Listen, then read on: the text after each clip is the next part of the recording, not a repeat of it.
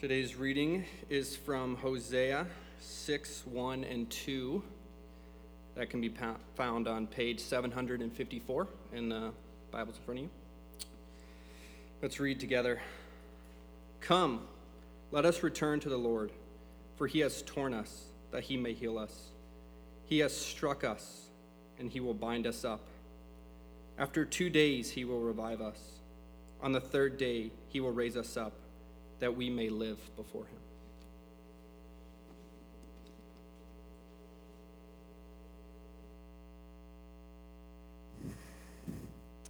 Thank you, Kit.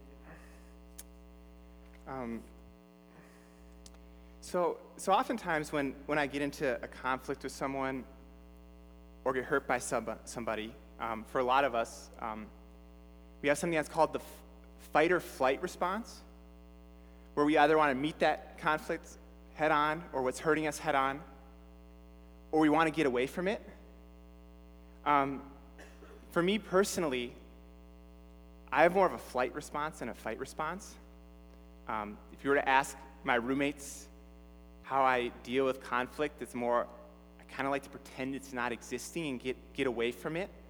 But this really extends beyond just conflict, but between anything that we view as a threat to us.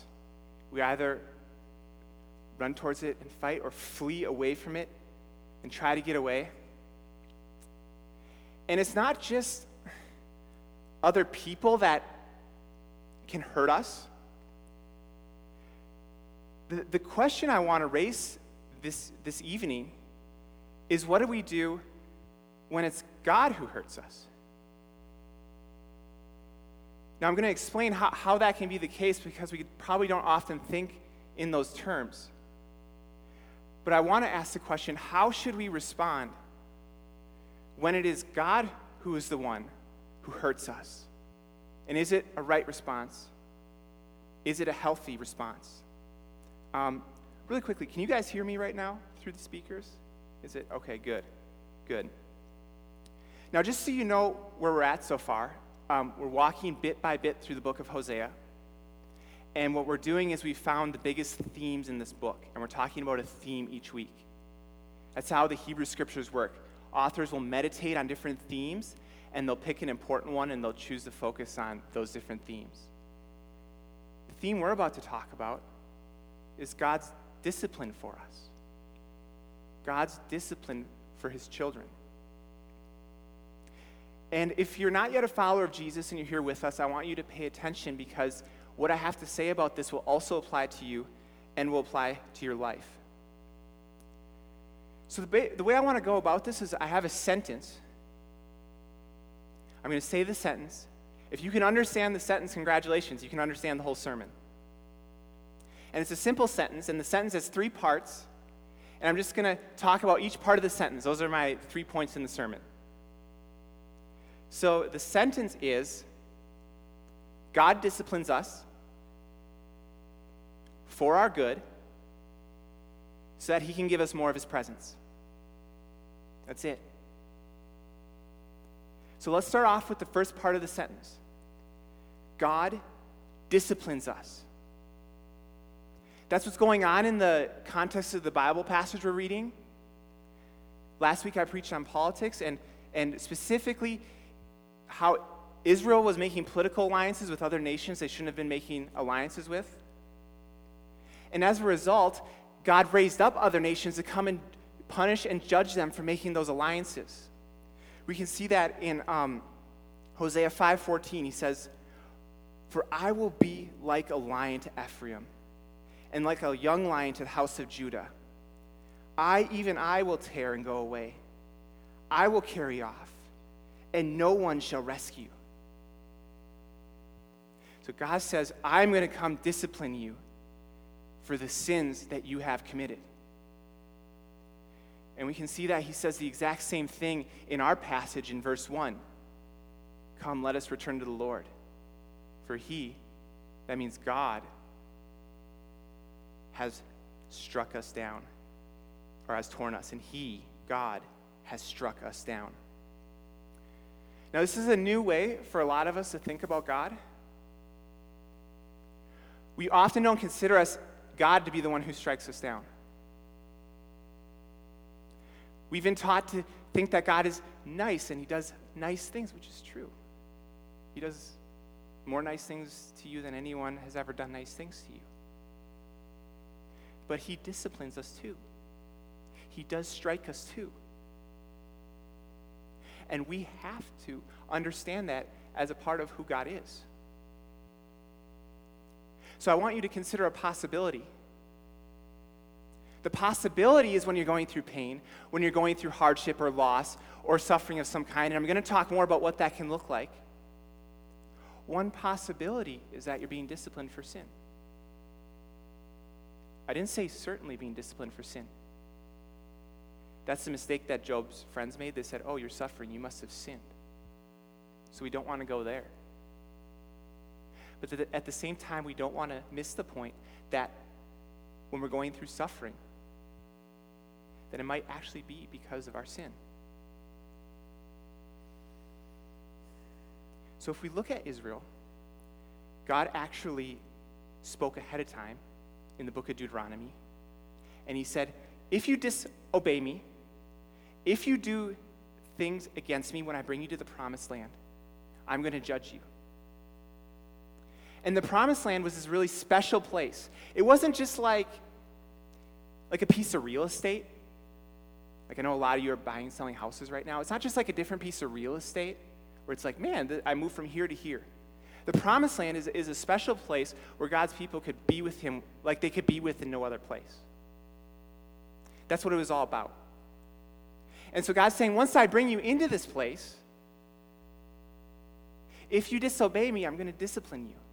And I'm going to judge you more harshly, and there's a list of judgments in chapter 28, until there's a big climactic judgment at the end that happens if they disobey him.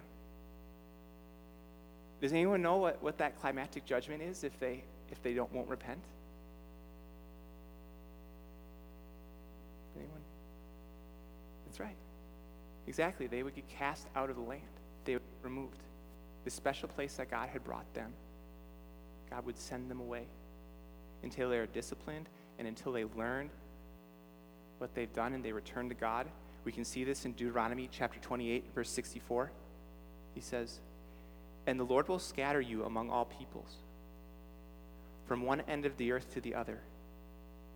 And there you shall serve other gods of wood and stone, which neither you nor your fathers have known.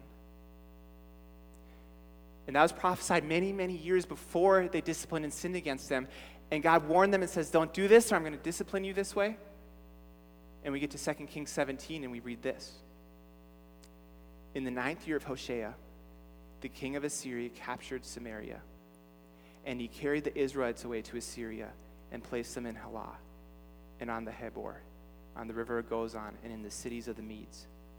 And this occurred because the people of Israel had sinned against the Lord their God, who had brought them up out of the land of Egypt, from under the hand of Pharaoh, king of Egypt, and they had feared other gods. God had originally rescued them from the land of slavery and brought them to a land of freedom. And then he cast them out of that land when they disobeyed. They were in captivity again until they would repent and return to him. And I just want us to understand that sometimes we need to reorient our understanding of God. All of us have an understanding of God, and none of our understandings are exactly right. On one end of the spectrum, we see God as mean and uncaring, some of us do, and all he does is discipline. On the other end of the spectrum, we can see God as nice and cordial, and he would never discipline. And a lot of those misunderstandings come from the way we were raised. And the Bible's trying to say the proper understanding of God is not that he's a cruel stepfather who mistreats us or abuses us. He's not a happy-go-lucky, jolly grandfather who only gives his grandkids what he wants and never expects anything from them. He's a good father who disciplines us when it's right and is kind to us when it's right. And I want us to grow and see that we need that discipline. Have you ever seen an undisciplined child? Don't you think that we become like that if our Father doesn't discipline us? Undisciplined children put themselves in and others in danger. I remember one time I was on this camping trip, and I saw this other kid, and he had found the fire axe, and he thought that was pretty cool, and he's playing with it, but not in a good way. And his dad was yelling at him, "Put down that axe. You're going to hurt someone." And he threatened him and said, "If you don't put down the axe, I'm going to do this and this and this to you," and he never did any of it. And it was like the little kid knew that he wasn't going to do any of it. So instead of putting down the axe, he just got angry at his dad and was yelling at him and swinging the axe around. And that's how I become when I'm not disciplined. Put myself in jeopardy, put other people in jeopardy. And so discipline is actually something that we need. And we should be thankful God is like that, even when it's hard. So that leads me to the second part of my sentence. God disciplines us specifically for our good. God disciplines us for our good. Now, if you read back in Deuteronomy when God's talking about sending his people into captivity, which he does, it's beautiful. Because if you read a few chapters later, he's already talking about the restoration. He's already talking about that he's going to use the discipline to make things better than they would have been if he didn't discipline. God's not disciplining his people out of spite or anger. He's disciplining them because he wants to do good to them. He knows he's going to discipline them because he can see ahead. And he knows they're going to disobey. But he also knows that he has a good purpose behind the discipline that he has. We can see this in Deuteronomy chapter 30. And when all these things come upon you, the blessing and the curse, which I have set before you, and you call them to mind, among all the nations where the Lord your God has driven you, and return to the Lord, you and your children, and obey his voice in all that I command you today, with all your heart and with all your soul, then the Lord your God will restore your fortunes and have mercy on you. And he will gather you again from all the peoples where the Lord your God has scattered you. If your outcasts are in the uttermost parts of heaven, from there the Lord your God will gather you, and from there he will take you. And we can see that that's exactly what he's up to in Hosea. He says, "For he has torn us." Why? That he may heal us. He has struck us down. Why? Because he wants to bind us up. Isn't this such good news? That every time the Lord ever hurts you, which he does from time to time, if you're his child, it's always because he has a good motive to help you. He's not like people who hurt you because they're selfish. He only ever does it because he cares about you. And this is crucial to understand. Because at any moment in your life, there are only two options. You're either hardening your heart towards God, or you're softening your heart towards God. There's no such thing as a person who's doing neither. You never stop still. You're either running away from God, or you're running towards him. Right now, you're running away from God, or you're running towards him. And every time a hard thing happens to you, even discipline, you're even more inclined to either run away from him or run towards him. And so the question you have to ask yourself is, how am I going to respond when I get disciplined? Am I going to run away from God, or am I going to run towards God? And the main burden that I have today, the thing I want us to walk away with and take with us and understand, is that let us run towards God all the time, especially when he disciplines us. Especially when he disciplines us. I want to tell you guys the story of another father and a son I saw, and another story that stuck in my mind, even though it was many years ago when I saw it. This father, his son did something bad, and he deserved a spanking. And his father spanked his son. And his son was crying, and in anguish, and shamed. And I watched the son run into his father's arms for comfort. And his father gave him a hug. Many times after being disciplined as a kid, I would run away and pout and mope. But this child knew what he needed. He needed his father, and he ran to his father. And I want that picture to be the picture of how we respond to discipline.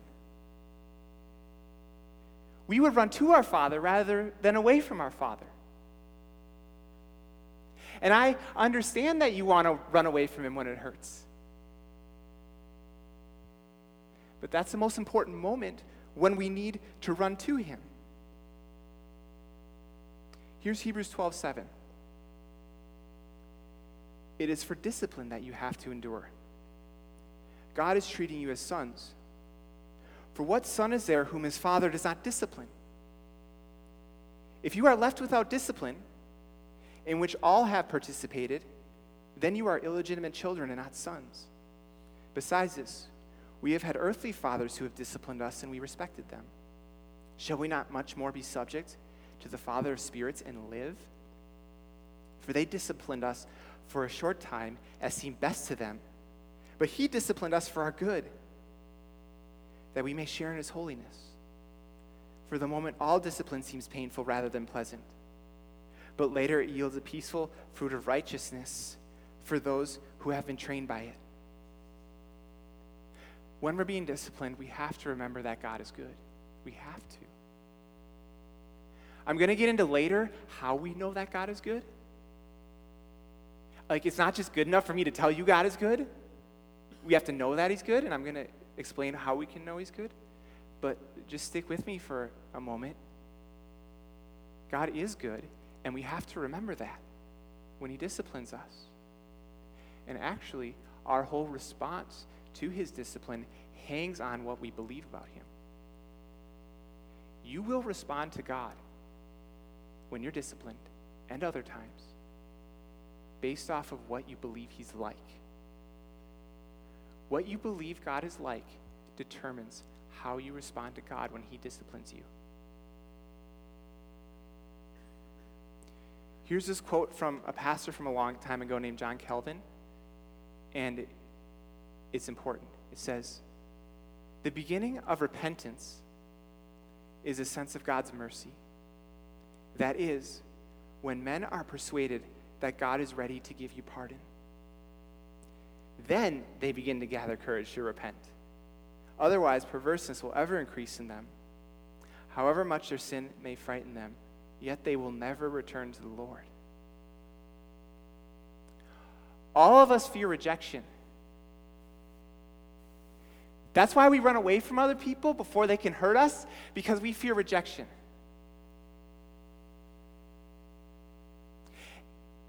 And we project that on God too. Oftentimes we run away from God because we're afraid he's going to reject us. And we're afraid when we're getting disciplined that we're getting rejected. That's why it's so easy to run away in those moments. But Hosea is saying that because God is good, you actually don't have to fear rejection and you can run to him. That's why you can run to him when you're afraid to run to him. You get courage not because you're a good person, you get courage because he's a good person. That's why you can go to him.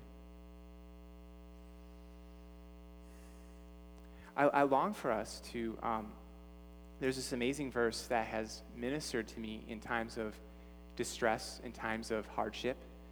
It's Psalm 119:71. It's King David said this, and I just long for us to embrace this verse and treasure this verse, it says, it was good for me that I was afflicted, that I might learn your statutes. What faith? If we could grow to the point of saying, it was good for me that I was afflicted. If you could look at pain in your life, even pain for sin, and say, I know this hurts, but it's good for me because it's going to make me more holy. When we value holiness more than comfort, that's maturity. That's maturity, and that's how I long for us to respond in those moments. I want to move on to my third point. So God disciplines us to do us good in order to give us more of his presence. This third point, to give us more of his presence, that's fundamentally the good God is giving us in his discipline. It's more of his presence. That's the good thing we need. That's the good thing we should desire. That's the good thing that actually satisfies us. We didn't believe that because we're sinning against him and we're going after something else instead of him. But that's really what we need and desire, is his presence.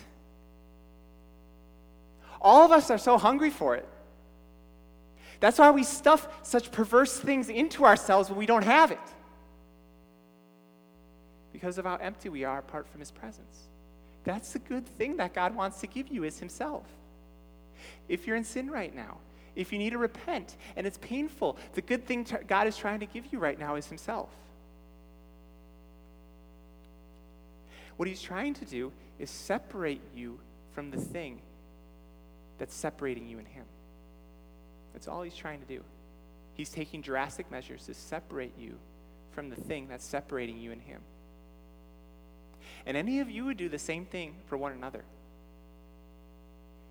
If we were on a walk and for some reason you had your earphones in and we're walking on a train track, and I look up and I notice a train is coming for you, and you're walking the other way so you can't see it, the first thing I'd probably do is start waving my hands at you like, hey, there's a train coming.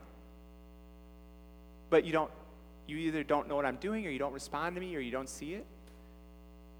Okay, I'm going to start yelling. Hey, there's a train coming. Get off the tracks. Okay, nothing happens. What do I do now? Okay, it's time to do it. I'm going to straight up tackle you. And I know I don't look like it, but I hit hard. And I would do it, and it would hurt, but it would be so good because you wouldn't die. That's what happens when God disciplines you. He's keeping you from dying. He's keeping you from sin that would eventually kill you if you don't repent from it. His heart for us, we see this heart in 1 Corinthians 11:32. But when we are judged by the Lord, we are disciplined.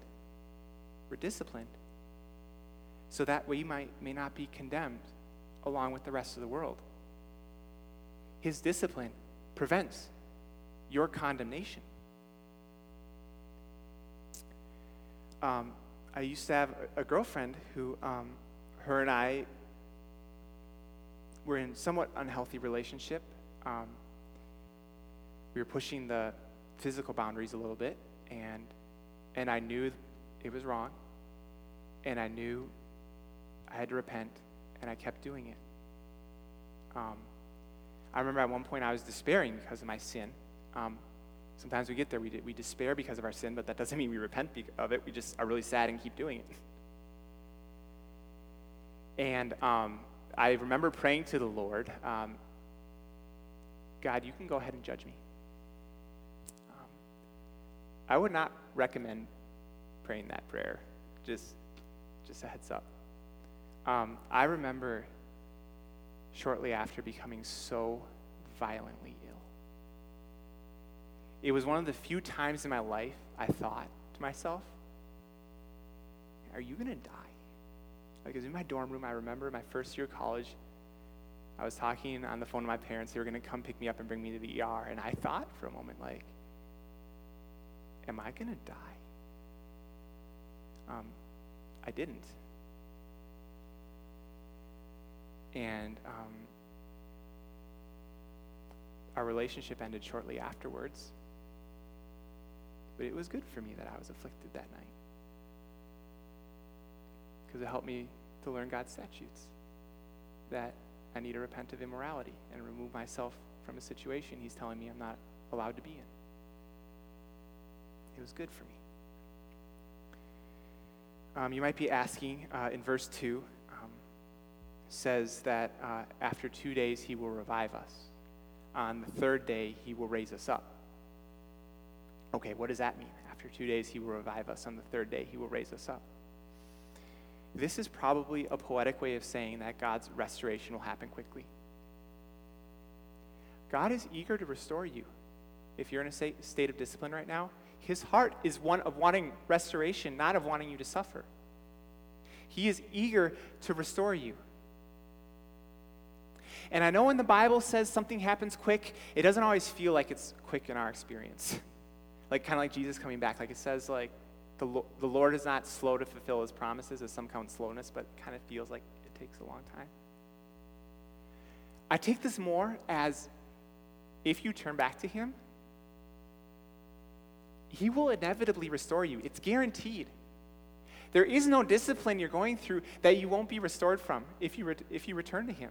And He's so eager to restore you. And the restoration might happen in 5 seconds. It might happen in 5 years. It might happen in the age to come, but it will happen. And He wants that restoration for you. I want that restoration from you. So come to Him. It will be quick. He wants to give you the restoration. These verbs also, the verbs in verses 2 and 3, He will revive us. He will raise us up. They also sound like verbs of resurrection. I don't know if anyone else's mind went there. But in the historical context, if the people were removed from the land, it's like a death for the people. They lost God's presence. They lost the life they were receiving there. God's discipline was like death, and when they come back, it will be like a resurrection. And when we turn from our sin, it's like a resurrection. It's like you were dead, and now you're alive. Because your sin was taking you away from God and separating you from Him. And to have His presence back, a fuller experience of His presence, not that He ever really left you, but that you get a new experience of His presence when you're restored, is like a resurrection. And I know that sounds a little unclear. I have a story I want to share to illustrate it. So there's a Twin Cities pastor that Sam and I know and we care about. And I just learned a couple days ago that he left his wife and his church to run off with another woman. So this man is dead right now. He's dead in his sins. There's no life. There's no spiritual life there. He's dead. And I think a good prayer for this pastor is, Lord, discipline him. Help him to feel the pain that he's bringing on himself in eternity right now if he doesn't turn from this sin so he can turn from it.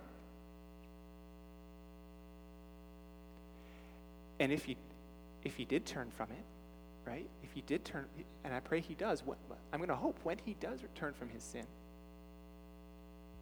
and repents to his wife and his church and his God, and restoration happens over a period of time, he came back to life. And the same thing happens to us on a smaller scale. Whenever we turn from a sin, it's coming more alive. The old me is dying. The new me is coming alive. I want to apply this to believers and just ask anyone here who's following Jesus, what sin do you need to separate from right now? I didn't say tomorrow. I didn't say next week. What sin do you need to separate from right now that is keeping you from God's presence? What sin is making you miserable? That you'd be happy if you repented and got God back. More of his presence back.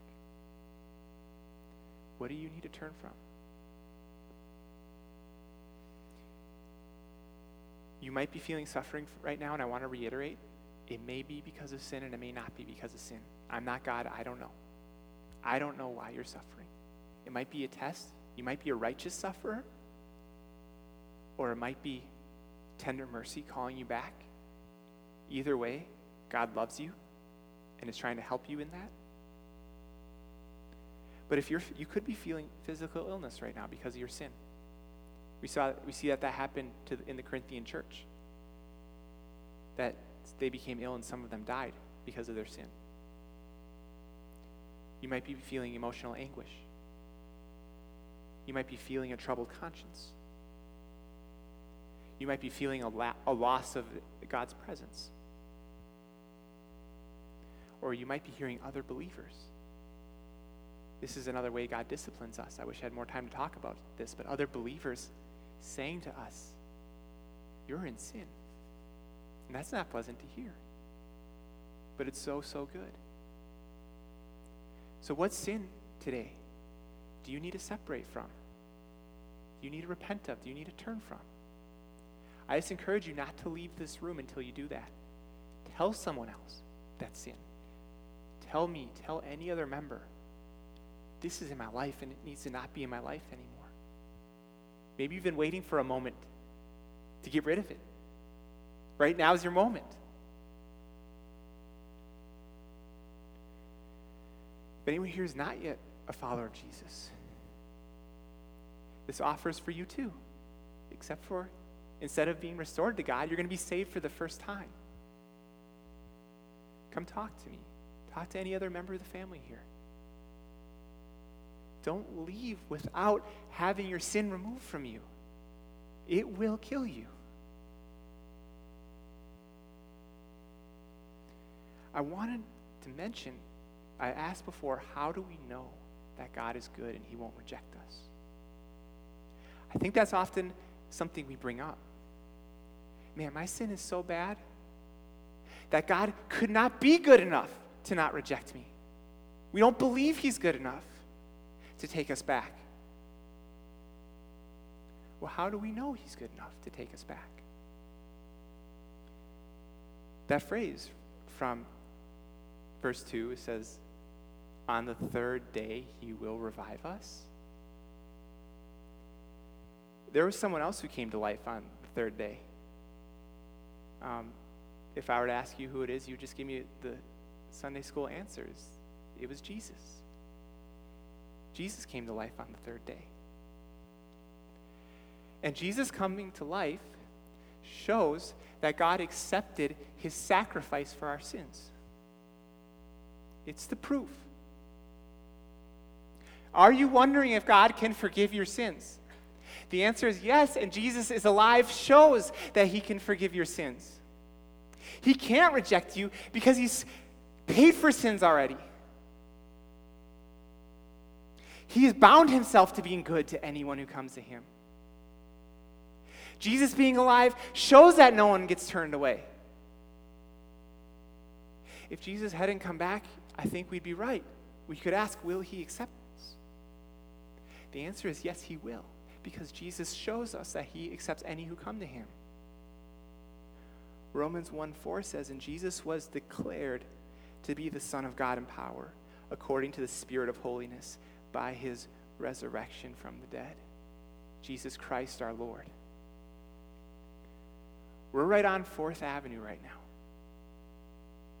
We could walk up the street a few blocks and we'd find the Hennepin County Jail. And I could bring you in that jail and I could say, hey, you find me a person who's too wicked for God to forgive. and you wouldn't be able to do it because that person doesn't exist.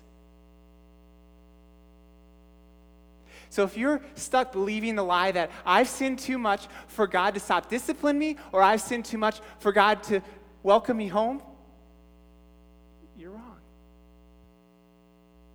You're wrong.